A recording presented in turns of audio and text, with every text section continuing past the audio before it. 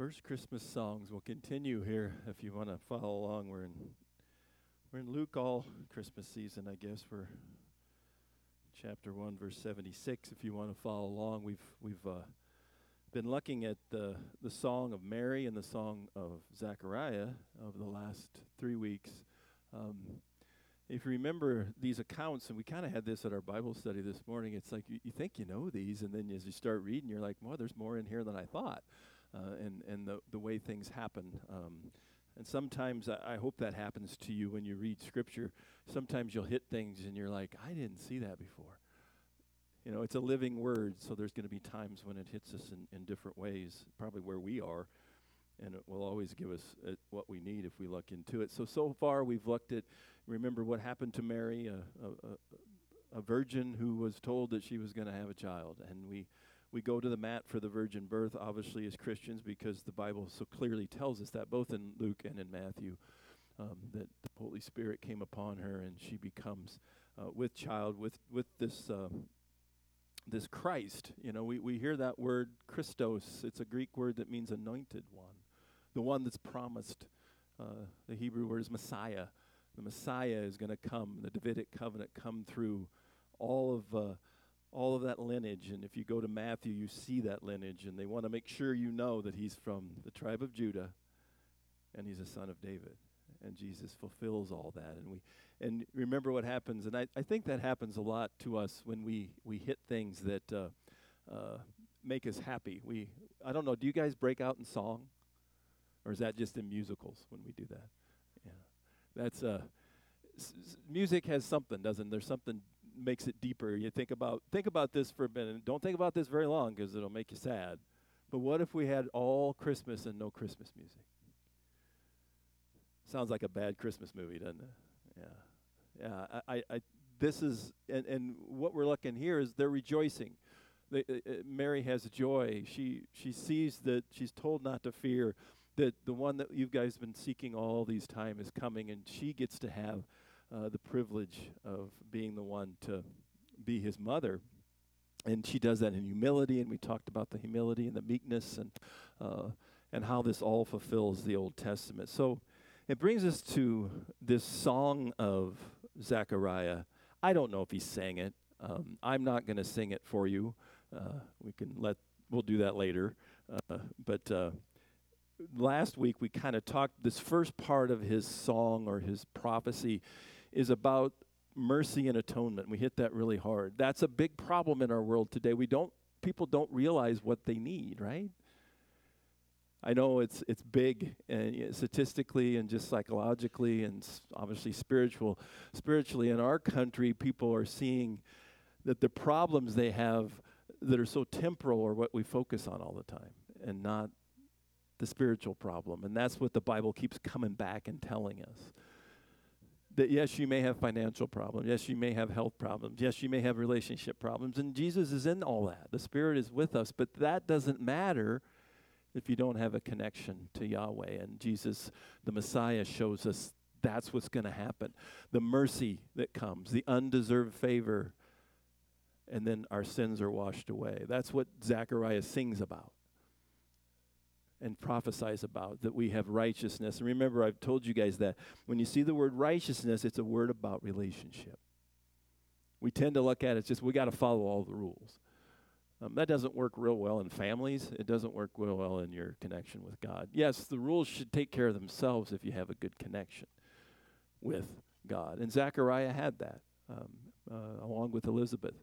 So the first part of this, he's talking about what this is going to show us, is that this Messiah is going to be promised to give us victory over what we really need victory over. And Jesus, obviously, in his ministry will talk about that too. And then he goes on. In verse 75, we hit that last week. In holiness and righteousness we will live before him all of our days. And then verse 76, and you, child, will be called the prophet of the Most High. So now he's talking about John. And I don't know what denomination he was. I've heard that he's Baptist. You got it. Yeah, that's good. John the Baptist. I think maybe he was Ephraim. I don't know. Maybe he was Lutheran. I don't know. But he was a good guy, right? And he's the one that is going to prepare the way. So you, child, will be called the prophet. So this is kind of the last in the line of the Old Testament prophets. For you will go before the Lord to prepare his ways, to give knowledge of salvation to his people in the forgiveness of their sins, because of the tender mercy of our God, whereby the sunrise shall visit us from on high, to give light to those who sit in darkness and in the shadow of death, to guide our feet into the way of peace. A prophet. He's going to be a prophet of the Most High. Well, what's a prophet? I am not one, if you're wondering, and neither are you. Not an Old Testament. What does a prophet do? Well, they're spokesmen for God. There's a whole section of Scripture that's talked about being prophecy. It's the idea, what does a prophet do? We tend to get, the kind of the secular way of looking at it is they're able to tell the future. Well, that's not really the main thing a prophet does. In fact, that's not where they start ever. Ooh, that was cool. Can you hear me now? That's not where they start. They don't start out with telling the future. What do they start with? And if you've been in my Bible study, they always start with repentance.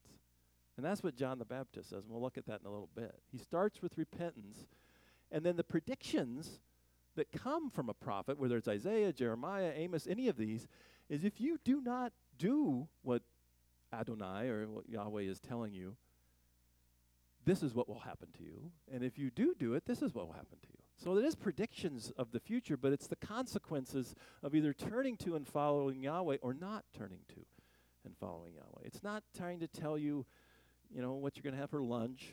You probably already know that, right? Or, who's going to win the game. We don't know that, but you don't want to necessarily pray to God so you can bet better. You don't want to pray to God to give you the things that don't ultimately matter, but again, it's the idea of having a connection with. That's what prophets do. They are the ones that God uses, not because they're necessarily more special than anybody, but God uses them, and they humbly accept that. And we've said that before. If you want to sign up to be a prophet, read what they had to go through. I don't think I'd sign. Read the fine print, as they say. So what about this preparation? Well, first of all, again, you got to crawl back into the first century. This was very big. There was always, if it was somebody was coming into town, there was always a preparer for it, whether it's in Jewish culture and Roman culture. And in Malachi, the very last prophet, look, I am sending my messenger, and he will prepare the way before me.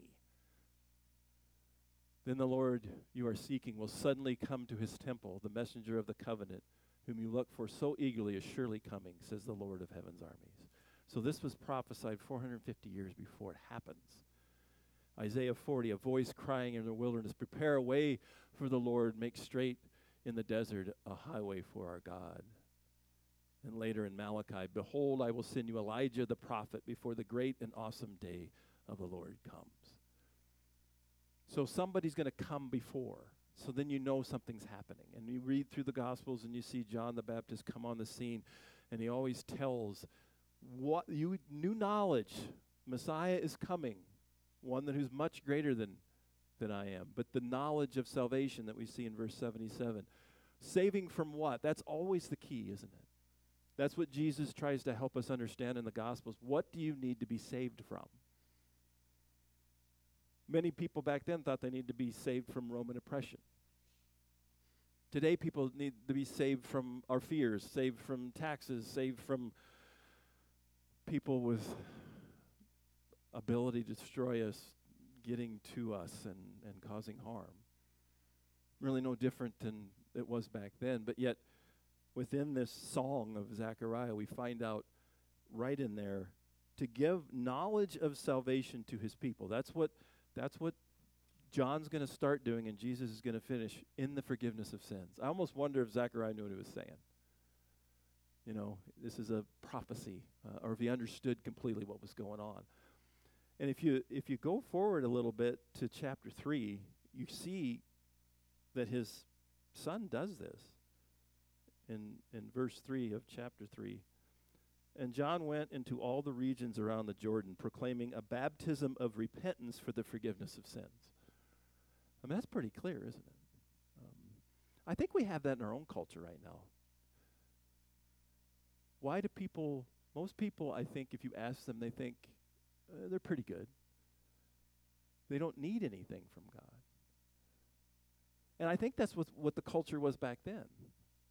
I think that you look at the Pharisees, they get a bad name in the New Testament, maybe for a good reason, but they're almost like, well, we don't need forgiveness of sins. We're the chosen people. And we have our own vestige of that. Well, we got baptized, or we came forward and made a decision, so we don't need anything. We've got what we need. We're pretty good. And we talked about that when we talked about humility. You can always find somebody worse than you. I mean, just look around. Just kidding. I mean, you can always, if you're comparing yourself to other people, it's always easy, right? But humility comes when you see yourself before God. Just think of the times when God shows up. The burning bush, the throne room of Isaiah 6. They just want out. They know they're not worthy. When you see yourself before a holy God, you realize you fall short, and then you see your problem. I think that's what John is trying to get them to do. And he quotes those very scriptures that we talked about. And he says, send your problem. And that doesn't preach well today any more than it did back then. I mean, sometimes I wonder if we get up here and we say, you guys are really bad. That's what you got to know. Merry Christmas. That's just half of the God. But again, if you don't know that, if you don't know you have a problem, you won't look for a solution. You think about if you had a terminal illness that you didn't know about, and you go to a doctor, and all they want to do is look at your finances, see if we can help you there, see if you can save some money on your taxes, which is fine,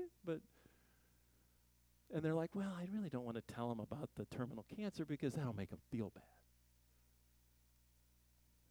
Would you go back to that doctor? But we do that sometimes to people. Well, we don't make people feel, I don't want you to feel bad either. I don't like feeling bad. It all comes down, is it true? Is it true that there's a sin problem? Well, it seems like John the Baptist thought there were. It seems like Jesus thought there was. And that's why the Messiah came, to give us access to a holy God that we have no business having. Later in verse 15 of this same chapter, he says, and the people were in expectation, and all were questioning in their hearts concerning John whether he was the Messiah. And John said, I baptize you with water, but he who is mightier than I, the one whose strap of sandals I am not worthy to untie, he will baptize you with the Holy Spirit and with fire. And this is his prediction as a prophet.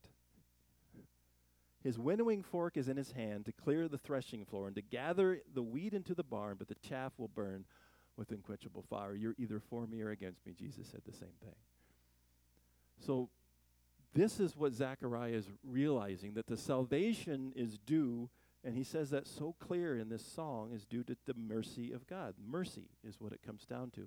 If you don't have God's mercy, you get God's what? Justice. Do you want God's justice? Apparently not.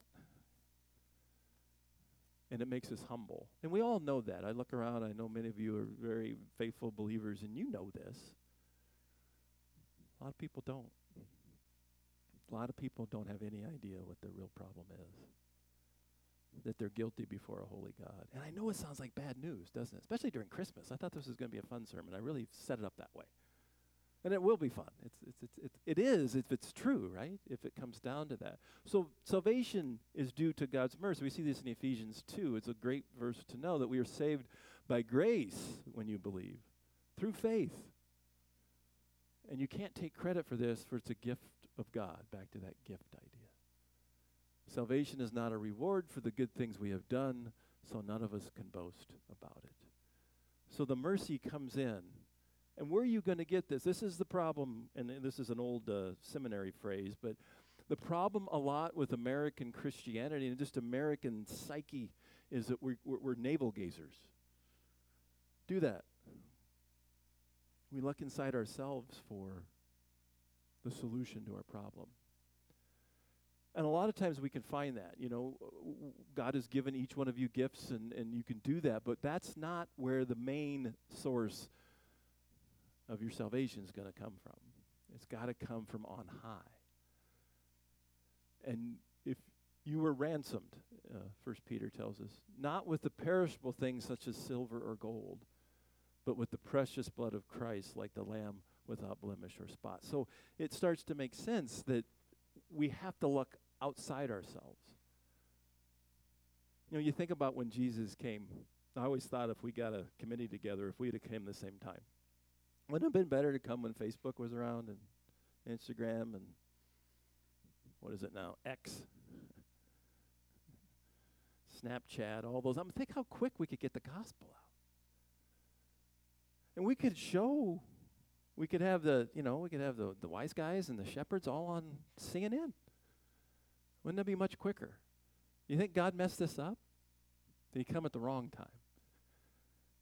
He came at the right time because, again, he came when the Messiah was prophesied to come. You can look in Daniel. It was the perfect time to come. And he came at a time when the text was the most important. You ever think about that? Christianity is a textual faith, right? How do you know God well? Well, you pray to him. We're doing that. You're worshiping now. That's good. But what's the main way to get to know God? Through his word. Reading. Kids. It's good. It's fundamental. That's how you get to know him better. How did all of these people in the first century come to realize that Jesus, read Paul, because he fulfilled all this reading material that was there. 39 books of the Old Testament, 27 in the New. He was the one. You see this, the very last book, Jesus comes and says, I, Jesus, have sent my angel to testify to you about these things for the churches. I am the root and the descendant of David, the bright and morning star. I am the light of the world. That's what he's talking about there. So we must look up for salvation. Next week, we're going to hit Simeon's song. We're singing all over the place here, aren't we? He was looking up, and Anna was, but most people were not. And I don't think most people look at that today. You're not going to find it by looking within yourself. You have to look up to have that relationship, and he comes when it's time to come, and he goes by his timing, not our timing. He continues on to give light to those who sit in darkness and in the shadow of death. That's almost a direct quote from Isaiah. The people who walked in darkness have seen a great light. Those who dwell on the land of deep darkness, on them the light has shone. I told you this was going to end up being a fun sermon. It's more fun, isn't it, when you start thinking of it from the light side and not from the death side. But again, you're not going to rejoice in the solution if you don't understand the problem. Think about Psalm 23. I've done a lot of funerals in my day. And you can't improve on Psalm 23. It's such amazing. It's almost, it reminds you of Jesus so much. But I don't know if you knew this in our culture, that the suicide rate goes up during Christmas. Why do you think that is? I think the holidays, and when we look at family members that we've lost, or people look at their lives and they see the expectations that they had were not there, and it's hard for them. And what do you do if you have no light? What do you do if you have nobody to turn with? What if you do if you look at your navel, you look at yourself, and all you see is darkness? There's nothing wrong with trying to understand yourself and trying to do better, but if you're going to try to find salvation within yourself, it's not there. You have to look up. Even though I walk through the valley of the shadow of death, I will feel no evil. For you are with me, your rod and your staff, they comfort me. You cannot improve on that stuff. Especially when in the background you've got John 10, I am the good shepherd, The good shepherd lays his life for his sheep. So you have this idea of the light shining in the darkness. John doesn't have a narrative about the nativity. He goes all the way back to the beginning of time when Jesus, the triune God, was there creating. And he says, the light shines in the darkness, and the darkness has not overcome it. This is what we're looking for at Christmas time. And as I said to the kids, can't we do both? I mean, we think we have to turn Christmas into some sort of somber, tombey type of cant that makes it all boring. This is an opportunity, I think, for the church, for you as Christians to maybe just, you can wear the sweater that says Jesus is the reason for the season. That's okay. That's good. I like that. But again, what is our goal as a Christian? What is our goal of a follower of Jesus is to get to know him better all the time, right? And think about that. Don't just try to get to know God to just get out of hell. That's a good thing. It's nice to have your get out of hell free card. But that's not what this is about, is it? This is about relating to him, having a relationship with him through his word and through his spirit. That's a lot different, isn't it? The light of the Messiah will overcome the darkness. Nothing else will. People have this darkness in their life, and we try to find all kinds of ways to get rid of it. And here we have Zechariah talking about that he will guide our feet into the way of peace. You look around the world. I just got another email from the Jews for Jesus and what's going on in Israel right now. Doesn't seem like a lot of peace, does it? But he ended, David Brickner, ended the same way he did with the Zoom call we had a couple weeks ago. And I love it. I said this, I think, earlier in a sermon a couple weeks ago, but it's so good. It's a really tough time for Israel. It's a lot of turmoil. It's a really good time for the gospel. People tend to look, and you know yourself. I mean, I'm looking around. I know most of your faith stories, the ones you've been here. If you haven't, I'd like to hear them.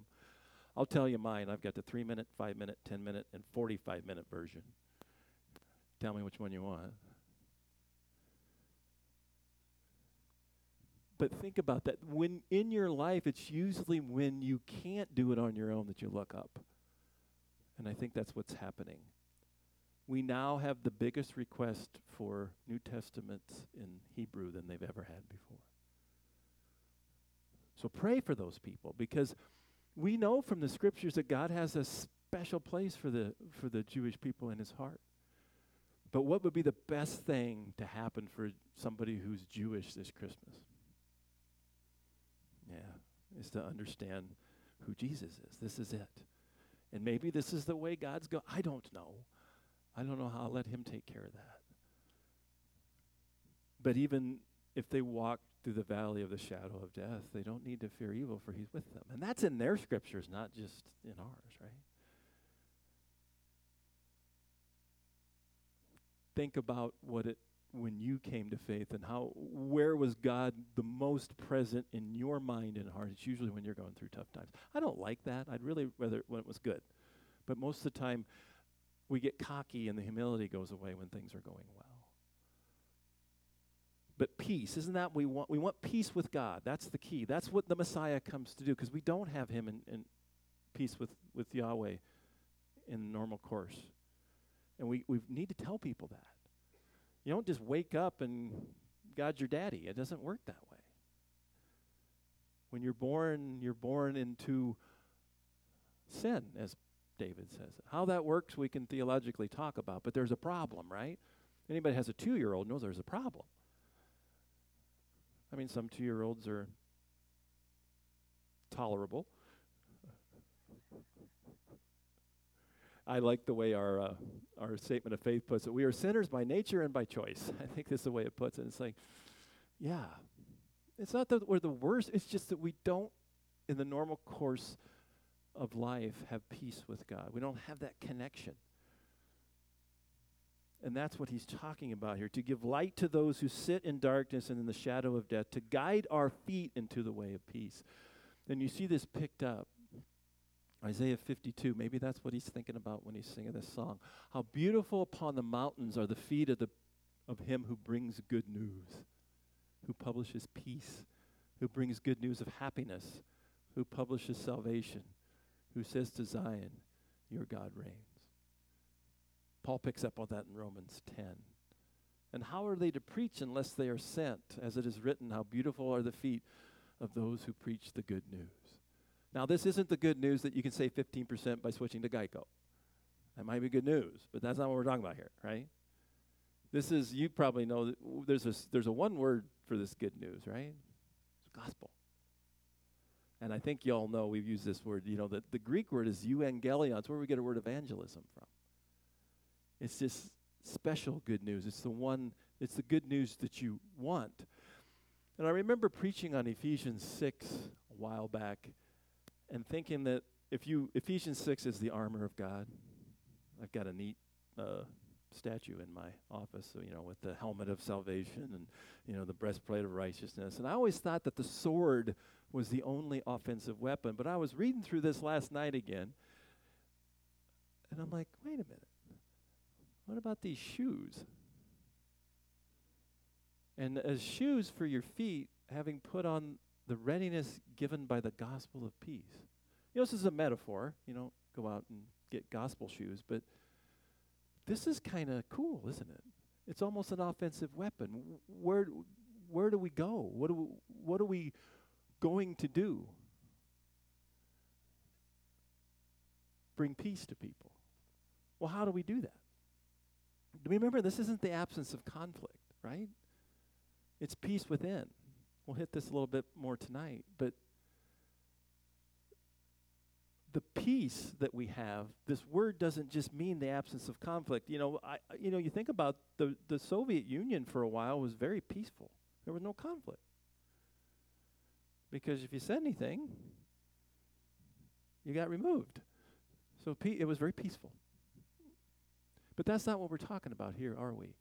We're talking about something deeper than that. And when you have it, when we do these Advent candles, you think about those four things that we, love.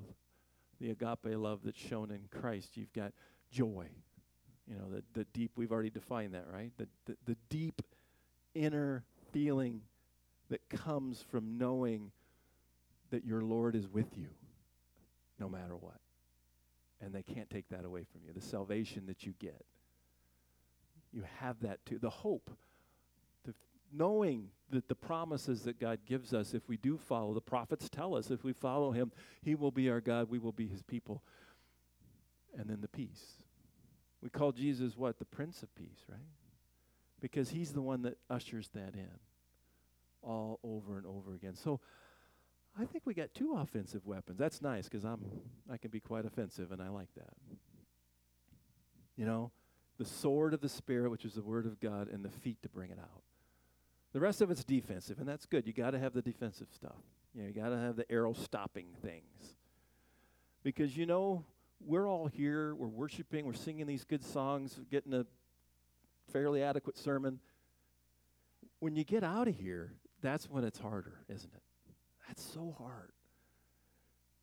And we have to take that clue. You're going to go, it's the 24th, right? So I'm not going to have show of hands on, that's a Baptist thing. We're not going to do that. Most of you are going to probably be with family and friends the next 2 days, aren't you? And I know your family is not that way, but some people's families, there's some consternation. You might have people in your family who don't even know who Jesus is or care. But you're going to be wearing peace shoes, right? Now, this is the key, and I know it's hard. This is the key. Because you think about this, I remember thinking this. I'm like, okay, now he's going to tell me I can't enjoy Christmas. I got to talk about Jesus. And you got it's like everybody has that person in the family that won't shut up. It's like, Jesus is the reason for this. He's like, shut up, I'm eating my turkey. And there are times where that annoys all of us, right? But can we do both? I think we can do both. Just treat people well. Ask some questions about them, Because if it's true, if this all is true, if Jesus really is who he says he was, we really do need peace, we really have to have our sins forgiven to have a connection with God. If somebody doesn't have that, there's something deep down that's not right. And whether or not this Christmas you'll be able to help them with that, I don't know. And I don't know. You always say, well, I'll have them call you, is what people tell me. And I'm like, well, I don't know it all. Just point him to Jesus. I think he'll take care of it. This gospel is so clear. I think that's what we want, right? And it all sets up, when we talk about Christmas, how much we have to remember that God's in charge all the time. It's kind of back what we talked about with the kids. Fear not, fear not, fear not, fear not. A lot of people are afraid out there right now. Not just in the middle of the Middle East right now, but in our own country. Afraid of a lot of things. It's a lot of fear out there. It's hard to statistically even say this, but I used to be an actuary, so the suicide rate's the highest it's been as far as we've been keeping track. Think about somebody getting to the point where they think their life doesn't have meaning. And then you have the gospel just cry, I'm here for you. This is something we have. We have the gift. We have the good news. We have everything we need. All we have to do is just try to live it and give it to them. And that's really what I think Zechariah is trying to get us to understand through his son, who's going to do this for us. And the child grew and became strong in spirit, and he was in the wilderness until the day of his public appearance to Israel. So what happens? This preparer, this Elijah-like character, he makes a lifelong preparation to be the one that ushers in Jesus. And what is his main message? Repent. That's good news, folks. That's not bad news. And I think we mess it up when we think that we're okay. We are always living by grace. We are saved by grace, but we continue to live through his mercy. That's what this really is all about. And that's, if you listen to the songs we sing, there's a lot of that in there. When you leave here, there's going to be your own mind, and evil forces are going to try to help you forget everything you learned and not feel everything you feel. And the only way to keep going is keep in his word, keep praying, keep listening to the good songs, keep good peers around you. That's what the church is really for. I'm so glad you're here today to worship, because it shows that you understand what it means to follow Jesus. What a privilege. You've got Christians in Lebanon that can't get to the worship place right now. And they're isolated and they don't like it. And yet here in America, you can get in your car and to go to pretty much any church you want, and we can't get people to show up. What's the problem? What's the problem? Maybe us preachers aren't getting the good news out there as well as we should. Yeah, I think that's, and so just like John, we want to prepare ourselves for this. We want to make sure that we're ready. But remember, when you pray, who do you pray to? I hope you pray to your Father. Not your judge, but your Father. You understand what a privilege it is to call him Father? You know why you get to call him Father? Because you believe in his Son. That's a privilege. It's a privilege to be able to worship. It's a privilege to be able to pray. And what a privilege. We've got all kinds of ways to get into his word, to get him to know better. So I hope this Christmas, as you continue, we remember where the source is. I think we know it. We just need to be reminded it all the time. Because when the darkness comes, we got to remember that light will be there. And not only for us, but to prepare and with the gospel of peace to prepare others to know who he is also. Let us pray. Father, we thank you for the privilege of being able to lift up our voices to you, we who are not worthy in the normal course of life. But because of your Son, the one that came at the exact time that he should, the Messiah, the Son of God, who came and showed us the way of peace. May we just focus on him, try to understand him better. What a privilege that you want us to know you better, you who are perfect and have existed forever and are all-powerful and all-knowing, but yet you stoop down and come as a baby so we can know you better. This Christmas for each one here, I do thank you for everyone here today and everyone who's seeking that peace that only comes from your Son. May we just let Jesus take us by the hand and show us who you are. Staying humble, staying faithful. We pray in his name.